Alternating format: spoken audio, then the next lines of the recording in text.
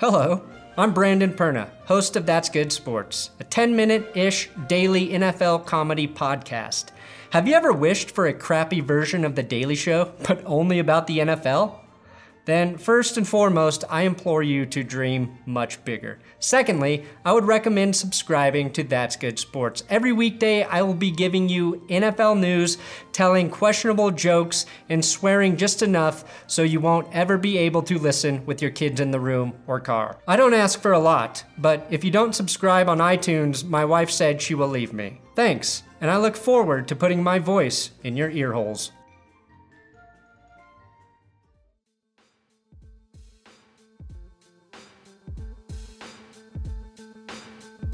Welcome back. This is The Lottery Podcast on Blue Wire Network. I'm John Wasserman, lead NBA draft writer for Bleacher Report. So, kind of trying to pick my spots this summer, when to record, when to just lay low, realize, it's not worth forcing content. There's no college going on. World Cup's over. There's no NBA. And again, I specialize in NBA draft and scouting, so I don't want to force content when it's not there. But I thought this would be a good week to get on the mic and talk about what's going on overseas, particularly in Australia, where LaMelo Ball and RJ Hampton, two of the top high school recruits who chose to say, forget college, forget the G League, I'm going to go test my luck overseas. LaMelo and RJ they've started their journeys. Exhibition has started in the NBL, and they're generating a lot of buzz, particularly LaMelo Ball. Everything that kid does seems to go viral. And I think there's a lot of debate out there, and there always has been, about whether or not he's a gimmick, whether he's the real deal, is he an NBA player, is he just a YouTube sensation? Of course, anything that happens with that family is going to generate attention. But LaMelo Ball is deservingly creating buzz with his early play overseas. And, of course, I've been up, the downside of him going overseas is the fact I got to wake up at 4 o'clock in the morning to watch these games. But they're worth it. And so far, these preseason, these exhibition games have been worth it. I think I've taken away a lot from watching him after, I think it's been 3 games or so. And listen, the competition, he's not playing NBA stars. He's playing NBA castoffs. And, his running mate is Aaron Brooks, who had a great run in the NBA, and now he's sailing in to be a good player in Australia. And LaMelo went up against Melo Trimble and Casey Prather, really good college players who've kind of made a name for themselves now overseas. And so, listen, the level of competition isn't spectacular, but we're talking about much older players, guys who've had great experience, great success, I should say, at the college level, some of them at the NBA level for a while. And so I do think any production he's able to put up in this league, and I'm talking about LaMelo, who's 18 years old, I think is newsworthy. And the big takeaway, the big event was LaMelo Ball going for 20 points, 13 rebounds, 7 assists against the Perth Wildcats, the NBL defending champions. So this obviously generated a lot of conversation. A lot of scouts were at this game, and I watched every second of it. It was not just an exhibition game, but it went into overtime. It didn't feel like it was preseason. A lot of people, there's a lot more interest now with LaMelo there. So, the crowd, the energy on the floor, it was legitimate. So I'm putting stock into this early performance. And I think there's a lot of scouts who hadn't seen him that much, right? Scouts aren't allowed in high school gyms. Sometimes we forget about that. Sometimes, honestly, NBA and scouting Twitter sees more of these kids at 18 years old than some of the NBA scouts do. And LaMelo also didn't play at the McDonald's game, didn't participate in the Nike Hoop Summit, the Jordan Brand Classic. So a lot of these scouts are seeing him really for the first time, and they've kind of haven't really had confident opinions coming in. And so anyway, I think what's going on right now, yesterday we saw Jonathan Givony, a.k.a. Draft Express for ESPN, put out a mock draft in an article talking about LaMelo Ball being now a potential number 1 overall candidate. Now, it's worth noting that Givony had LaMelo Ball coming into the season as the number 24 guy in his mock draft over the summer. Now, I was on LaMelo Ball's bandwagon before his preseason success. He was number 6 on my board before he played a minute. So I really liked him as a player, his skill level. I mean, I've talked about him on this podcast before. I thought Gavoni and ESPN were underrating him and making him just say, prove it to me, I guess, before we give you a high ranking. But I was pretty confident that this kid could play. And, he's 6'6", maybe 6'7", and his body continues to grow. And so what we saw in so far exhibition play was he's showing that he could play the right way. I think that was the biggest concern with LaMelo. Was he going to come in and play hero ball and try and show off his flashy handles and take pull-ups from 30 feet away? No, he's been very mature, very poised on the floor, playing the right way, moving the ball, quick decisions, taking what the defense gives him. You know, those 20 points, those 13 boards, 7 assists, it wasn't a showcase of LaMelo being like, watch me go, watch all these moves I could pull off. He let the game come to him. Nothing was forced. It came natural. It came within the flow of the game, within the offense. It looked like guys around him enjoyed playing with him. He was finding his teammates. And so it was overall just a tremendous performance, but also a very encouraging one in terms of seeing his growth from being a sophomore in high school when he looked like he just wanted to show the world how big of a star he is. Even in his post-game interview after this preseason game in Australia, he talked about teammates and just winning and nothing about me, and my draft stock. However, I will say, if you follow him on social media, and something I notice and something I always pay attention to with these young kids, are they paying attention to what's being said about them? LaMelo was quick to retweet me when I talked about, when I tweeted about how well he played. Yesterday, he reposted ESPN's an article about him being the potential number 1 pick of the draft, and him being ranked number 3 right now. And Gavoni had a big, long post of what a scout said about him, and it was all positive things. LaMelo Ball posted that, so it'll be interesting to see how, moving forward, now that we can see that he clearly is hearing what guys are saying about him, how he reacts, if that affects his playing style. But let's just talk about what he was doing on the floor. Again, 6'7" point guard. I think that's his position now. And the Hawks gave him the opportunity, by the way, to bring the ball off the floor and initiate the offense. He did spend time playing off the ball as well. He had 4 of 6 3-pointers. He's changed his shot mechanics. Overall, he doesn't have this elbow that flares out anymore that he used to. Now he has more of like a flinging, pushing motion. It's really not the prettiest looking shot, but the results have been there early on. And I think we know about his shot-making ability. He could hit very high difficulty level shots from all over the floor. But coming in, I think there are questions about his consistency. I wouldn't expect that he'd shoot a high percentage from 3 right away. Listen, the shots went in during his first game. They easily could have rimmed out, and maybe the storyline would have been different. But he made the shots in this game. But I think the more impressive thing was his basketball IQ and his passing. And I think that's something he's going to carry with him to every level that he plays at, specifically the NBA. He has a tremendous basketball IQ, really a high passing IQ and a high passing skill level. And when you combine that with the vision and his handles, listen, he's not the most explosive guy. He's not a Westbrook who's going to just put heavy pressure on the rim and the defense with drives. But he could shake east and west. He changes speeds, and he sees the floor really well, and he can pass with either hand. And he's looking for teammates. You know, he wants to make the highlight assist just as much as he wants to make the highlight 3. And so he's a true combo guard, but I think in today's league, a combo guard is a point guard. And yeah, he'll play off the ball as well, and it'll all depend on who his backcourt teammate will be moving forward when he gets to that next level.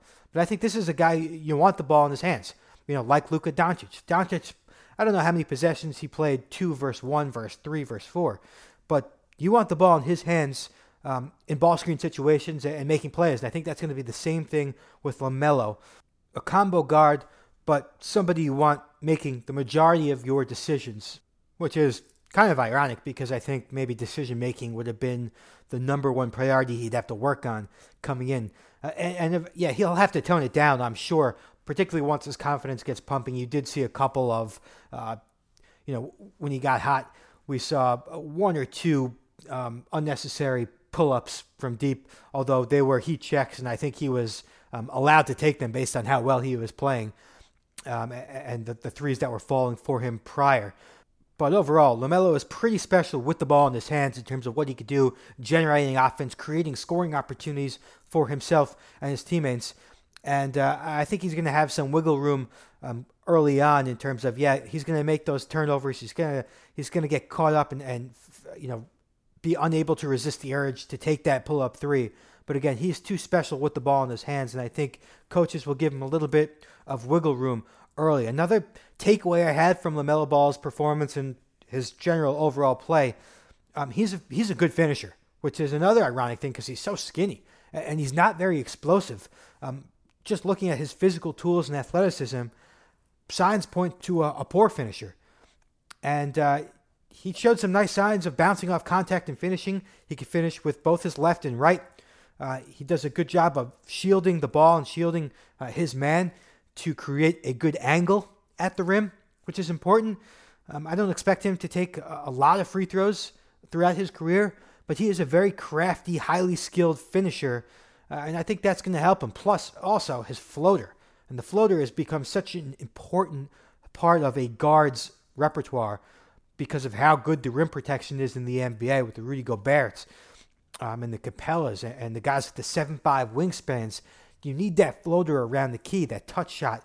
We've seen LaMelo make floaters from 4 feet away. We've seen him make them just inside the arc. We've seen like 18-foot floaters from LaMelo, which really just highlights his touch and his finesse. And again, when you combine that with his three ball and his finishing ability and his passing, he is probably the most well-rounded guard in this year's class, even ahead of Cole Anthony. Cole Anthony is more of a cold-blooded scorer, I think, at this point. But Cole Anthony's facilitating, I don't think, is at the level of LaMelo Ball's. And it's going to be an interesting debate throughout the season since they're playing in such different settings. LaMelo versus Cole Anthony. I know guys who like Cole Anthony number one overall. I know people who question whether or not he's the lead guard you really want running your offense at the NBA level. It's going to make for a great debate. But overall, LaMelo Ball, I'm certainly buying into what he's doing so far early in NBL action. And again, I had him number 6 overall coming in. I'll probably have him top 3 by the time I do my next mock. Anthony Edwards from Georgia, still at number 1 on my board. I just wrote an article on Bleacher Report. Check it out, breaking down his overall game. Just in terms of upside, I think there's too much talent there for me to put him any lower than number 1 at this point. Although we'll see if that talent translates to impact plays, winning basketball. I think that's something that's a question that hasn't been answered yet for Anthony Edwards. I have a little bit more faith in Cole Anthony's ability to impact winning and LaMelo. But again, it's so early in these guys' careers. I don't want to nitpick too much just yet. But I think right now I have Anthony Edwards at number 1. And right behind him, pretty much tied, I have Cole Anthony and LaMelo Ball. And we'll see how that tie breaks as we move forward into college basketball season when we see a little bit more of Cole Anthony as well as how LaMelo moves on from here. What are his shooting percentages going to look like? How is his decision-making going to evolve now that we're all talking about how great he is? How is he going to perform with that type of pressure and again, with all this praise coming his way? At the end of a hard week, it's great to sit down, take some time off, and watch some football. Game-winning touchdowns on 2-minute drives, running backs racing down the sidelines with no one to stop them. There's nothing else like the NFL, and there's no better way to make the games even more exciting than to bet on them. So do the right thing. Go to mybookie.ag. No one gives you more ways to win than they do. MyBookie's got the fastest payouts and better lines than any other sportsbook. Don't forget, where you're betting is just as important as who you're betting on. And mybookie.ag is the best in the business. It's where I play. It's where you should too. I wouldn't be telling you guys to bet with them if they weren't the best. Do the smart thing. If you're going to bet this football season, bet with MyBookie. If you're the kind of guy that likes to bet a little and win a lot, try a parlay. If all your picks come through, you multiply your winnings. And no matter how you bet, the NFL season is the best time of year. Join now and MyBookie will double your first deposit. Use the promo code BLUEWIRE to activate the offer. That's promo code BLUEWIRE. Visit mybookie.ag today. You play, you win, you get paid.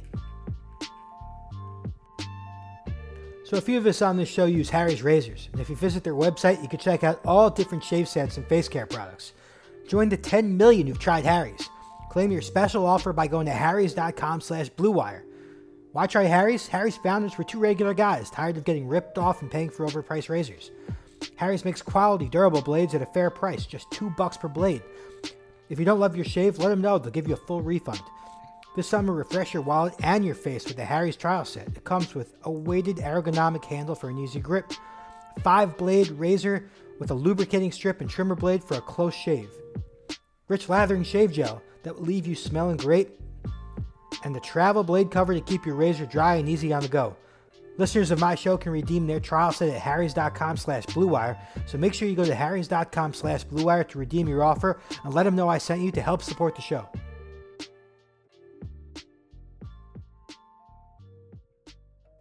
All right, back to scouting. RJ Hampton, the other big name to bypass college and bypass the G League and go overseas. RJ Hampton playing with the New Zealand Breakers.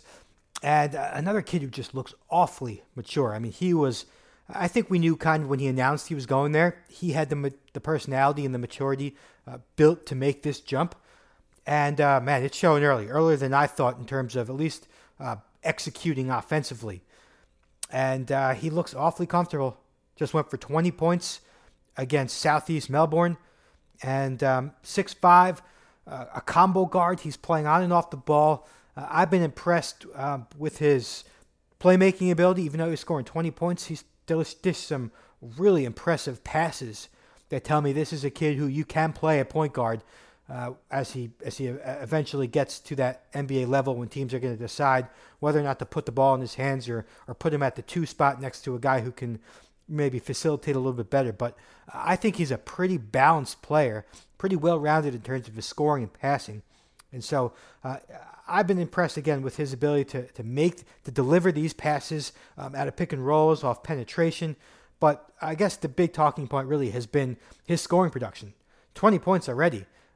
Man, that's tough to do this fast, moving from the high school game to the NBL, again, against pros, against guys who are 10 years older than him.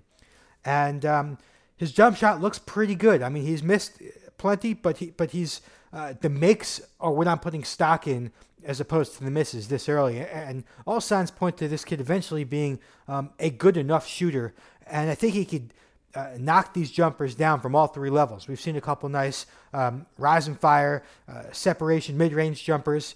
And we've seen him get good balance and a good foundation, stepping into threes. I think right now he's best at getting to the basket, pushing it in transition, the secondary break, beating defenses down the floor before they can set. He's really executed a couple of pretty finishes around the basket. Better athlete than I thought. Now, I'd seen more of LaMelo Ball than I had of RJ Hampton coming in, so I've been a little bit more surprised, maybe impressed with RJ Hampton's athleticism around the basket. I think he kind of looks like the guy that we all hoped Dante Exum would become. I mean, I will say that they kind of look alike. But in terms of style, again, another 6'5" ball handler who can play some too, and really thrives by, again, getting downhill, getting to the basket. So Hampton looks really good, really early. He started around, I think, number 9 on my board. I think at this point you have to move him up just based on how comfortable he looks against the competition that he's playing and the fact that this draft class right now doesn't have a ton of obvious answers and obvious top 5 type names. I talked to a scout the other day. I said, who do you have right now at number 1 on your board? He goes, I don't give anyone a number 1 overall grade at this point of the season based on what we're looking at. He's already looking forward to the 2021 and 2022 drafts where the talent projects to be much greater. This is going to be a down year, at least so far based on what we're looking at, although it's really nice to see, again, LaMelo and RJ Hampton outplaying early projections. So Hampton, again, looks great. Versatility, high skill level, athleticism, all the ingredients are there. The maturity, just listening to him have a conversation off the floor, listening to him interview, he seems a lot older than what his age might suggest. So seeing a lot of good things from Hampton, and of course LaMelo Ball, 2 young players exceeding expectations overseas early. You have to wonder if some of these high school kids are seeing how well they're playing early and they're wondering, wow, if those guys can excel overseas, make a little bit of money, and go high in the draft and get this exposure. I mean, Facebook is streaming their games and they're generating buzz. Maybe high school kids will start to change course. And every year there's going to be one or two guys who think out of the box and try and do this. The Terrence Fergusons, the Emmanuel Mudiay's, and now LaMelo and RJ Hampton. I've said before, I think there's always going to be one or two guys, but I wonder if maybe moving forward, if LaMelo and RJ Hampton are so successful, not just playing-wise, but draft stock-wise, if they can go top 10 in this draft, and it looks like they're on their way to doing that, then we really will start to see more players show a willingness to say, forget college, I'm going to go overseas, make some money, develop my game against pros, and actually not even against pros, but with pros. Having pros as teammates, having former NBA guys as teammates is so helpful from a mentorship standpoint, but also to practice against them every day. You forget about how beneficial it can be to actually have former NBA players be your teammates when you're 18, 19 years old. I figure it's worth talking about a couple of the other international names who I have in the lottery top 10 conversation who started while college basketball is kind of, the practices are getting going. But some of these international guys, like Killian Hayes, 18-year-old Frenchman, now playing in Germany. Hayes is a guy who I had top 10 coming in, and so far, so good. Opened the other day with 15 points, 6 rebounds, 6 assists. Just a true table setter. Pretty good athlete. A guy who just knows how to facilitate for teammates. Great passer. Slips through ball screens. Great in pick-and-roll situations. Big question is, can he shoot? And he knocked down 2 of 3 threes in his first game. So Killian Hayes is off to a good start, and somebody who we're going to be talking a lot about over the season. And just a reminder, we're going to be talking about a lot of international guys, much more than usual this year. Because there just happen to be a lot of them that are pretty good in this particular class, but also because college basketball's prospects, it just seems to be like it's going to be a down year. That could obviously change. There's always breakout guys. We never saw Trae Young coming, or most of us didn't. I didn't have Trae Young as a top 5 prospect before his college season. There's always going to be those surprise breakout guys. But this year, there just happened to be a lot of good draft-eligible international players, including Killian Hayes, including Théo Maledon, another French point guard, and Israeli swingman or combo forward Deni Avdija, who was the MVP of the U20 European Championships a couple months ago. From the scouting conversation, I think that's all we can cover right now. Again, I don't want to force the issue. I don't want to read too much into it. I'm hearing of practices, for 2 days, and we're going to get into that throughout the season. So sit tight and tune back in. Probably starting in October, we're going to be talking a lot more with guests, other writers, coaches. Unfortunately, scouts are not allowed to talk about prospects before the draft. So no scouts. But I'll get a lot of different guys from different backgrounds, again, to come on and share their scouting opinions, because I think it's interesting to hear perspective from more than just me. But I figured this was a good opportunity to talk LaMelo, to talk RJ Hampton, to talk some of the international guys who are playing right now before college started. Before we wrap up, I just wrote an article on Bleacher Report titled "The Biggest Question for Every NBA Team Ahead of the 2019 Training Camp." I figured I'm just going to run down all 30 teams and give you my biggest question that I think is going to be swirling in the gym and in the front office as teams prepare for the season. I think with the Atlanta Hawks, the big question is, does Trae Young elevate this team in year number 2 by taking the step from productive rookie to impact star? I think everybody knows the Hawks are on the rise. How far is Trae Young going to take them? How big of a jump does he make in year number 2? Boston Celtics. How will the transition from Kyrie to Kemba Walker play out?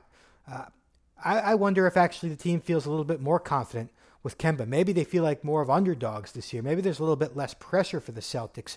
And if Jason Tatum takes a big leap, can they be better than last year? I'm big on Kemba. I don't think there's a huge difference between him and Kyrie. And honestly, Kemba's low maintenance type style, that may fit better with Brad Stevens. So I think that's the big question. Obviously, how do they transition from Kyrie to Kemba? Brooklyn Nets. How will Kyrie mesh with this Brooklyn Nets team that already been established and building chemistry?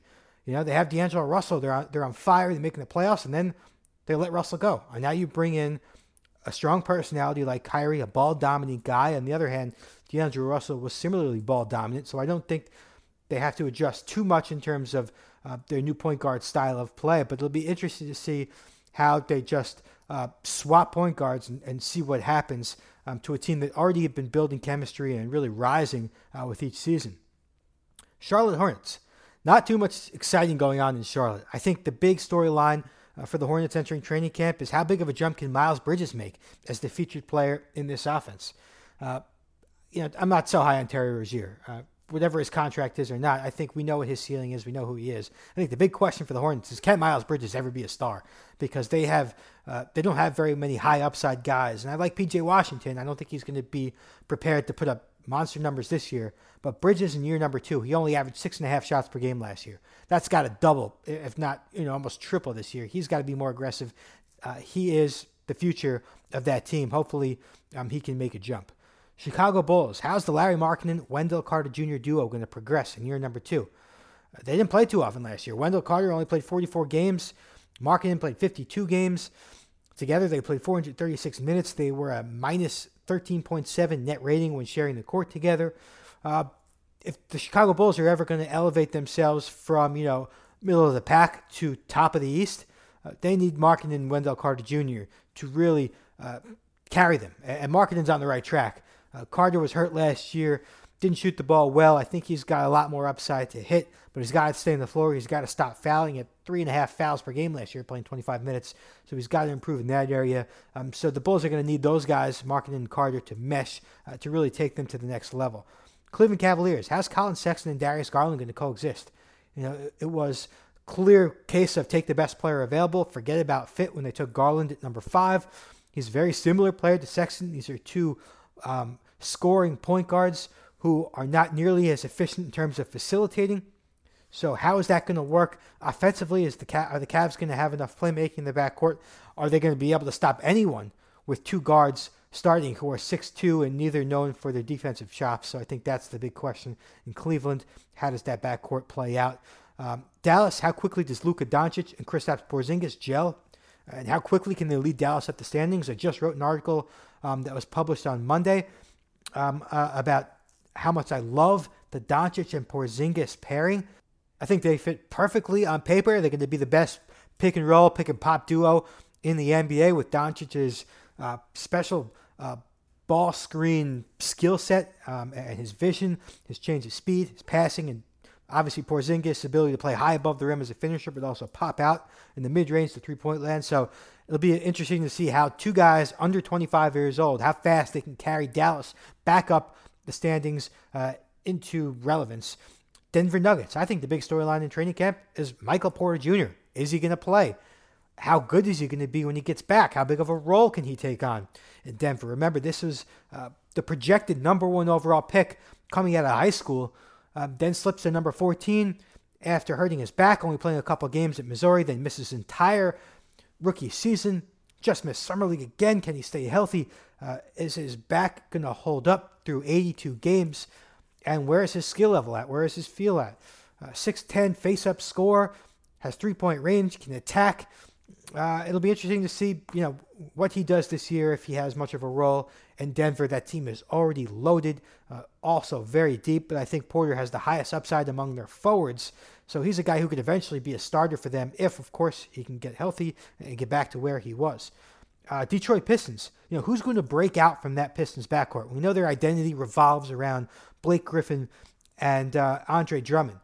But Reggie Jackson, good player, not a great player. Derrick Rose, is he going to give them a boost? Is he going to give that second unit a boost? I'm more interested in Luke Kennard and Bruce Brown. I think both of them are due their breakout season. Kennard averaged 15 points in the postseason last year. Bruce Brown was tremendous during Summer League with his two-way playmaking, his passing, his defensive energy, and flashes of maybe shooting better. That's really the key to unlocking his upside, but still a real ball of energy and athleticism at both ends of the floor. So I think Bruce Brown kind of introduces himself to the league this year. Who else from that Detroit wing is going to stand out? Well, Sekou Doumbouya, the number 15 pick, introduce himself. So who's going to step up from the Detroit Pistons 1, 2, and 3 spots to help Blake and to help Drummond? Golden State Warriors. How will D'Angelo Russell fit with Steph Curry and this new Lick team? I think there was some pessimism about how he's going to fit in. Maybe some people thought that they got him just as an asset in the sign and trade and that they're eventually just going to deal him. I actually think he's going to play a big role for this Warriors team, and I think he's going to fit in. He's been playing 90% of his possessions since entering the league at point guard, so he does have an adjustment to make. Obviously, Steph Curry is the guy who controls the offense, and it runs through him there. But I think Russell is a skilled enough player, brings enough versatility to play, to work as a spot-up shooter, to act as a secondary playmaker, to also take over and let Steph run off the ball because he's so good at relocation and spot-up shooting and running off screens. I think it's going to work well together, and I think Russell is going to play a big role in why the Warriors are still going to be relevant at the top of the West. Houston Rockets. Can Westbrook and James Harden coexist? I mean, on one hand, you got two of the best guards in the league. They're going to put relentless pressure on opposing defenses. On the other, if we start nitpicking at the numbers, can Westbrook play off the ball? He made less than one three-pointer a game, one jump shot a game as a spot-up shooter last year. And, of course, do you want to take the ball out of Harden's hands? I mean, he's so freaking good with it in his hands. Why pair him with a guard who's so ball-dominant like Westbrook? So it's going to be interesting to see how they share the ball. Are they going to be able to maximize each other's individual potential sharing the ball? That's going to be the question in Houston. Can they elevate the Rockets to that next level to get to the Western Conference Finals and then into the NBA Finals? Indiana Pacers. What version of Victor Oladipo will be coming back after that quad injury? He's obviously the key to unlocking the Pacers' upside. I think Nate McMillan has done a good job of maximizing the talent on that roster, and Miles Turner should be improved, spending this summer with Team USA. Also, the Pacers get Malcolm Brogdon. They get T.J. Warren, who I think replaces Bogdanovich, two similar scorers. But the Pacers are only going so far if Oladipo is only half the guy he was. They need to be the guy he was in 2017-18 when he averaged 23 a game and was really on the verge of becoming an NBA superstar. What kind of version of Oladipo do the Pacers get back? The Clippers, of course, made more noise than any team this offseason. How fast can they gel with Kawhi and Paul George? And do they have the right supporting cast to win a title? How will Lou Williams adjust to a reduced role? Can Rodney McGruder, JaMychal Green, Ivica Zubac, Maurice Harkless, can they be reliable rotation players on a championship level team? Is there enough playmaking with a starting backcourt of Paul George and Patrick Beverley? Does Montrezl Harrell add enough rim protection to combat the Lakers' duo of LeBron and Anthony Davis? The roster is obviously top heavy with Paul George and Kawhi. They're so special. They can lead you to 50 wins with a bunch of kids as teammates. But we're talking about title or bust, I think, with this lineup. And do they have the right supporting cast? And can this team gel quickly enough to make it happen? Same question about the Los Angeles Lakers. Did a similar thing. Now they have LeBron and Anthony Davis. How fast is this all going to gel? And is the supporting cast good enough? They threw a bunch of random guys together. Avery Bradley is there. Danny Green is there. Rondo is back in a point guard. Dwight Howard is there. Jared Dudley. Can this group come together? And can Anthony Davis and LeBron lead them right away? I think their window is not huge. LeBron turns 35 this year. Eventually, he's going to start to slow down. I think they need this thing to come together quickly in LA. Kuzma off the bench is going to be interesting to see how he handles that role. And so the Lakers obviously have a lot of moving parts. Can they put them all together, and can they do it quickly? Memphis Grizzlies. Nobody expects any wins from the Grizzlies. I think the big question is, how good are their young players? How good is Morant? How good is Jaren Jackson Jr.?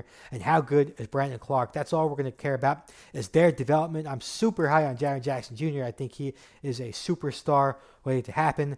I have less confidence in John Morant, and particularly with this group without many stars around him. I think that would have helped if Morant went to a situation where he had talent to play off. I think he's going to lead the league in turnovers or come close to it. And I still question his shooting, but obviously such an explosive athlete, a terrific playmaker and passer. I think he'll finish top 5 in assists right away. How much does he develop as a shooter? And Brandon Clark, one of the highest floor guys of this past draft, the Summer League MVP, unbelievable defensive instincts, terrific motor showed in Summer League. There's more offensive versatility to his game. He knocked down 5 threes. We didn't see any of that really at Gonzaga. So what kind of player does Brandon Clark become? Is he just your typical energizer, or is there more upside for the Grizzlies to unlock with Clark? The big talk will be about those three young prospects in Memphis, along with Grayson Allen. Forget he's there too. Miami Heat. Should they make a play for Chris Paul? I mean, is Justice Winslow and Dragic enough? Now that they have Jimmy Butler, they're looking to win now. Is Dragic and Winslow the answer at point guard? I'm not so sure. I'm also not so sure that the right move is to go out and get Chris Paul and the $124 million that's left on his contract. So they have an interesting decision to make, Miami Heat. Do they make a play for Chris Paul, put their eggs in the basket of Paul and Butler and Adebayo, and also remember Tyler Hero is going to be there. I think he's going to play a role right away. So the Miami Heat have some interesting decisions to make. Milwaukee Bucks, with Kawhi Leonard now in the West, do the Bucks have enough to emerge from the East after losing Brogdon and Mirotic? I don't know if they got much better this offseason. They didn't really make too many big moves. They've added Kyle Korver, Wesley Matthews, Robin Lopez. I'm not sure how much they moved the needle. It's a good thing that the Raptors won't be there at the top. However, the Sixers, I think, got better. The Brooklyn Nets got better. And the Celtics are, of course, I think they're going to be there. So interesting to see where Milwaukee goes. Are they still the favorites to come out of the East, even after not making many big additions? Can Giannis take another step forward, as he has gradually done since entering the league? Minnesota Timberwolves, I think the big question is, can Andrew Wiggins change? He's gotten worse over the past couple seasons. He's making a lot of money, $29 million this year, $31 the next, $33 the next. And if the Wolves are going to take that next step, they need Wiggins to change. And now they have Jared Culver, who they just drafted, waiting. I think Culver is going to be like a better version, a more efficient, more versatile version of Wiggins. Wiggins needs to find out a way to be more efficient as a scorer within the offense. He offers so little playmaking ability, which is not ideal for a wing who's going to have the ball as much as he does. And he's just got to be more consistent defensively. Just got to get his head into the game a little bit more and find more ways to impact winning than just to put up 18 meaningless points per game. Empty points is what I'd like to call them. New Orleans. How will all these new pieces, young, old, and new, how are they going to fit together? And how big of an impact is Zion going to make in year one? I mean, all these guys, they got guys from all places coming together. Alonzo and Ingram from L.A. Now you have Zion Williamson, who's going to play a big role. Drew Holiday is like the only guy left there. Then they signed J.J. Redick and Derek Favors. A lot of pieces coming from all different places. How is it going to turn out? This doesn't look like a roster that's rebuilding. This looks like, if you look at all these players in a vacuum, this is a pretty good roster that should be able to compete. But will they figure it out? Will Zion be as dominant as a rookie as he was at Duke, without the shooting, without the ball handling in the half court? Of course, he's great in transition, weaving in and out of traffic, but in tighter windows, he needs to improve his shot creation. So what's going to translate for Zion? What won't? How good will he be? Will he be able to match Luka Doncic's rookie year from last year? I don't think he will. I think he'll be plenty efficient, but I'm thinking maybe he goes for, 17-9 this season would be my prediction for Zion. The Knicks, how is Fizdale going to manage trying to win games with veterans while effectively developing the young players? I mean, after trading Porzingis, signs pointed to a rebuild. You trade your best player for Dennis Smith and draft picks, you're talking rebuilding. On the other hand, they also opened up cap space. Then they failed to use that cap space wisely. They couldn't get Durant, they couldn't get Kyrie, they couldn't get Kemba, they couldn't get Klay, they couldn't get Kawhi. Instead, they settled for, let's go down the list, Julius Randle, Marcus Morris, Elfrid Payton, Bobby Portis, Taj Gibson, Wayne Ellington, Reggie Bullock. Who's going to play? Who's not going to play? I mean, some of these rookies that they need, some of these rookies, sophomores, Trier, Ntilikina, who had a great World Cup, Kevin Knox, R.J. Barrett. These guys need to play, but they're not going to be able to play, not going to be able to have those touches that they need if Randall and Payton and Morris and Taj Gibson and Bobby Portis are taking those touches. So how is Fizdale going to manage this? How is he going to split it up? How is he going to improve the younger guys while also feeding the older guys who are making money and expecting to get those touches? How is he going to balance it all out? I don't know. It's going to be an interesting situation in New York, as it always is. Oklahoma City Thunder. What should they do about Chris Paul? I mean, they make this Russell Westbrook trade. They get Chris Paul back. There's no way that they intended to keep Chris Paul. I think they finally realized, oh, shit, we can't deal him. Nobody wants him in his contract. This is a lot tougher to deal with Chris Paul than we thought. And they got Shai Gilgeous-Alexander. I mean, he's the future there. So how long does Chris Paul stay? can they pull off a trade? Miami Heat make the most sense, but it's going to be tough to pull off. And so we'll see how long Chris Paul stays there when everybody knows it's really a temporary situation. When do they just say, Chris, take a seat. We're rebuilding here, and Shea is our priority. So I don't know how they're going to figure this out. Hopefully they can come to a resolution, and I imagine Chris Paul wants out too, so he can play for a contender. Orlando Magic, Markelle Fultz. Is he ready? What's he going to look like when he is ready? Orlando's making moves. They're improving every year, but their upside is capped unless Fultz comes back and becomes the number one overall talent that he looked like coming out of Washington. I have no idea. This is a shoulder injury that also affected his mental psyche, I believe. And so is he fixed? Is his shoulder better because he needs the three ball to maximize his potential? Shooting was such a big weapon of his coming out of Washington. He was over 40% from three. One of the big reasons why he was a 20-point scorer. Without a three ball, he's not going to be a 20-point scorer, and he's not going to reach that number one overall potential. So when is he going to come back? If he does come back, is he going to be able to shoot from the outside? What's his confidence going to be like? The Magic need him to maximize their potential. All eyes on Markelle Fultz in Orlando. Philadelphia 76ers, did they get better this offseason? They lost Jimmy Butler. Did they get better just by adding Al Horford? And they lost J.J. Redick, but they also got Josh Richardson. Matisse Thybulle was a good draft pick. I think they'll get Zaire Smith into the rotation now, coming off a healthy offseason. I think he had some nice flashes. They made some interesting swaps, losing Redick, losing Jimmy Butler, but getting Horford, who's going to be a really good fit there in terms of leadership, in terms of defense next to Joel Embiid. And Josh Richardson, I think, is a very underrated player. I think he's going to fit really nicely. And so it's really tough to say if they got better, if they stayed the same. Did they regress by losing such a star like Jimmy Butler? I think they're going to be right there in that Eastern Conference Finals mix and the Bucks' biggest threat. So I definitely don't think they got worse. I actually think that if I had to guess, the Sixers got better, and I think this is their best chance to advance to the finals. Phoenix Suns. Can these new veterans help the franchise escape this tanking phase?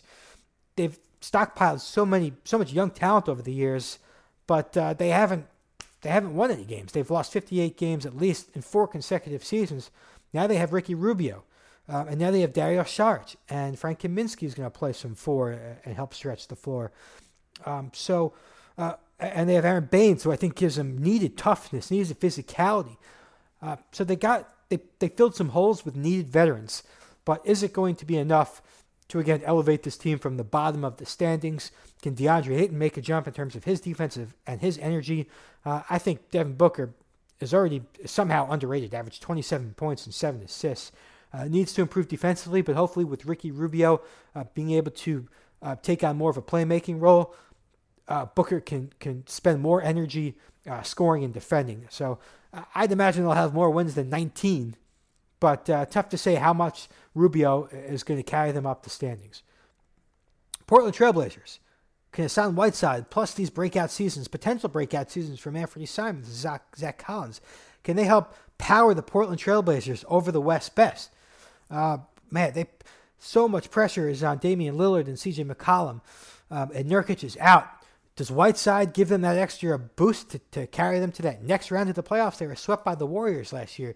Whiteside's value is really tough to peg. It'll be interesting to see if he is the answer for them. It looks like Nurkic will be out until February. I think if they find out that they're not any better with Whiteside, who's got 1 year left on his deal, they'll try and just deal Whiteside at the deadline and then reinsert Nurkic back and trying to stick with what they have. I do think that their ceiling is capped with the current roster, but we'll see what happens with Whiteside and whether Zach Collins and Anthony Simons, who was terrific in Summer League, if those two can make a jump and really boost this team as well. Sacramento Kings. Are they ready to be taken seriously? I know they were a tremendous storyline last year, up to 39 wins behind De'Aaron Fox. This year, Fox should be even better. I think Fox makes the All-Star team this year. Bagley entering season number 2. Bogdan Bogdanović just dropped 28 points on USA in the World Cup. He's underrated. He's ready to have a big season. And the Kings made some under-the-radar, interesting veteran acquisitions in the free agency. Corey Joseph, Trevor Ariza, Dwayne Dedmon. Those are solid veterans that they need to improve the team's credibility, improve the leadership. So I think they're making the right move. They're going to be improved from 39 wins, but it could be enough to make the playoffs. Oh, I forgot to mention Buddy Hield, who drops 20 points a game already. How big of a jump is he going to make after getting to the 20-point mark last season? So a lot of nice ingredients in Sacramento. They're fun to watch, fun to track. And we'll see how seriously teams have to take them. Are they going to be a tough out in the first round of the playoffs if they get there behind Fox, who's one of the most electric young guards in the NBA? The San Antonio Spurs, how good can their backcourt be? We know about DeRozan and Aldridge, but I think the big storyline in training camp is you get DeJounte Murray back, who tore his ACL last year. Lonnie Walker is entering season number 2 after a tremendous summer league as well. And then you have my man Derek White, one of my favorite guys coming out of that 2017 draft. And he averaged 15 points in the playoffs, and he played with Team USA this summer. He could be poised for a breakout. So the Spurs have a trio of young guards, and that's the future. Eventually, the Spurs are going to have to rebuild at some point. Unless they flip these young guys for another star, and they have Aldridge, DeRozan, and another star, and they try to keep the momentum going, try and compete in this current window. But I think eventually all odds say that the Spurs are going to have to eventually rebuild. It seems like they never do. And I think they're going to rebuild around their backcourt. We'll see how good that can actually be. Toronto Raptors, obvious question here is, what should they do? Do they continue to try and compete without Kawhi Leonard and just hope that Pascal Siakam takes another step forward and can lead this team back deep into the playoffs with Kyle Lowry and Marc Gasol and Ibaka? Those three guys are going to be free agents after the summer. So if it's not happening, if they realize midway through the season that this team just has no shot to compete deep in the playoffs, they got to restart. They got to shop those guys at the deadline, build around Siakam long term, but then flip Lowry, Gasol, and Siakam for young talent and draft picks, because this team's window, let's be honest, this team's ceiling without Kawhi Leonard is capped. So I think that's what they're going to have to do. They'll start with those guys, but around February, when they realize that they're only a first or second round playoff team at best, they got to trade those veteran guys and start from scratch, build around Pascal Siakam. Utah Jazz, are Mike Conley and Bojan Bogdanovic enough to get the Jazz into the Western Conference semis and finals? I think they might. Now, the Jazz, they lose Ricky Rubio, but they upgrade with Conley. Conley is, to me, big time, of course, the cliche, like the most underrated player in the NBA. Everybody says it, but he really is. Last year, averaged 21 a game, so he gives them more offense, takes pressure off Donovan Mitchell, who had to take 23 shots per game in that series loss in the playoffs last year to the Rockets. Conley takes less pressure off. He improves their defense at the point of attack, gives them a facilitator, which I think Ricky Rubio did the same. But just in general, takes more pressure off Mitchell, gives them good leadership, and I think the more Bogdanovic, another just underrated pickup. This guy dropped 18 a game last year for the Pacers. He gives them a big scoring option on the wing. I think they could have really used that. They lost Jay Crowder, but I'll take Bogdanovic's scoring. They needed more offense. They already had the number 2 defense in the league behind Rudy Gobert. So I'd watch out for the Jazz. They're a sneaky team to exceed expectations and have the best season that they've had in a long time. And last, and probably least, the Washington Wizards, who just, their roster stinks. What to do with Bradley Beal? Tough call. General Manager Tommy Shepard has said publicly he's not trading Bradley Beal. I understand it. He's their best player. He's their only sure thing. He's 26 years old. But listen, his window just doesn't match up with the Wizards' window. He's in the prime of his career on arguably the worst roster in the league. Even if Rui Hachimura, the number 9 pick of the draft, has a strong season, the Wizards are still going to stink. And so it's going to waste prime years from Bradley Beal. It's just a tough situation. I wouldn't expect John Wall to come back at all this season, and if he does, he's not going to be the same guy. So you're just wasting prime years with Beal, even though he is their best player. I think they just have to come to terms with, they have to restart and look at this new window that they're talking about. They're not going to win anytime soon. So why waste these prime years on Beal instead of flip Beal for multiple assets, a lot of picks, young talent, and start preparing for the 2023-24 season, which is when that's probably going to be when they start to hopefully climb back up the mountain. Anyway, thanks for listening. Again, in October, we're going to start more with guests, with a lot more content in terms of scouting. College will start to pick up, and NBA preseason will start to pick up. We're certainly talking about how the rookies are performing early. I'm John Wasserman. Hit me up on Twitter, NBA Draft Was. Thanks for listening, and we'll talk soon.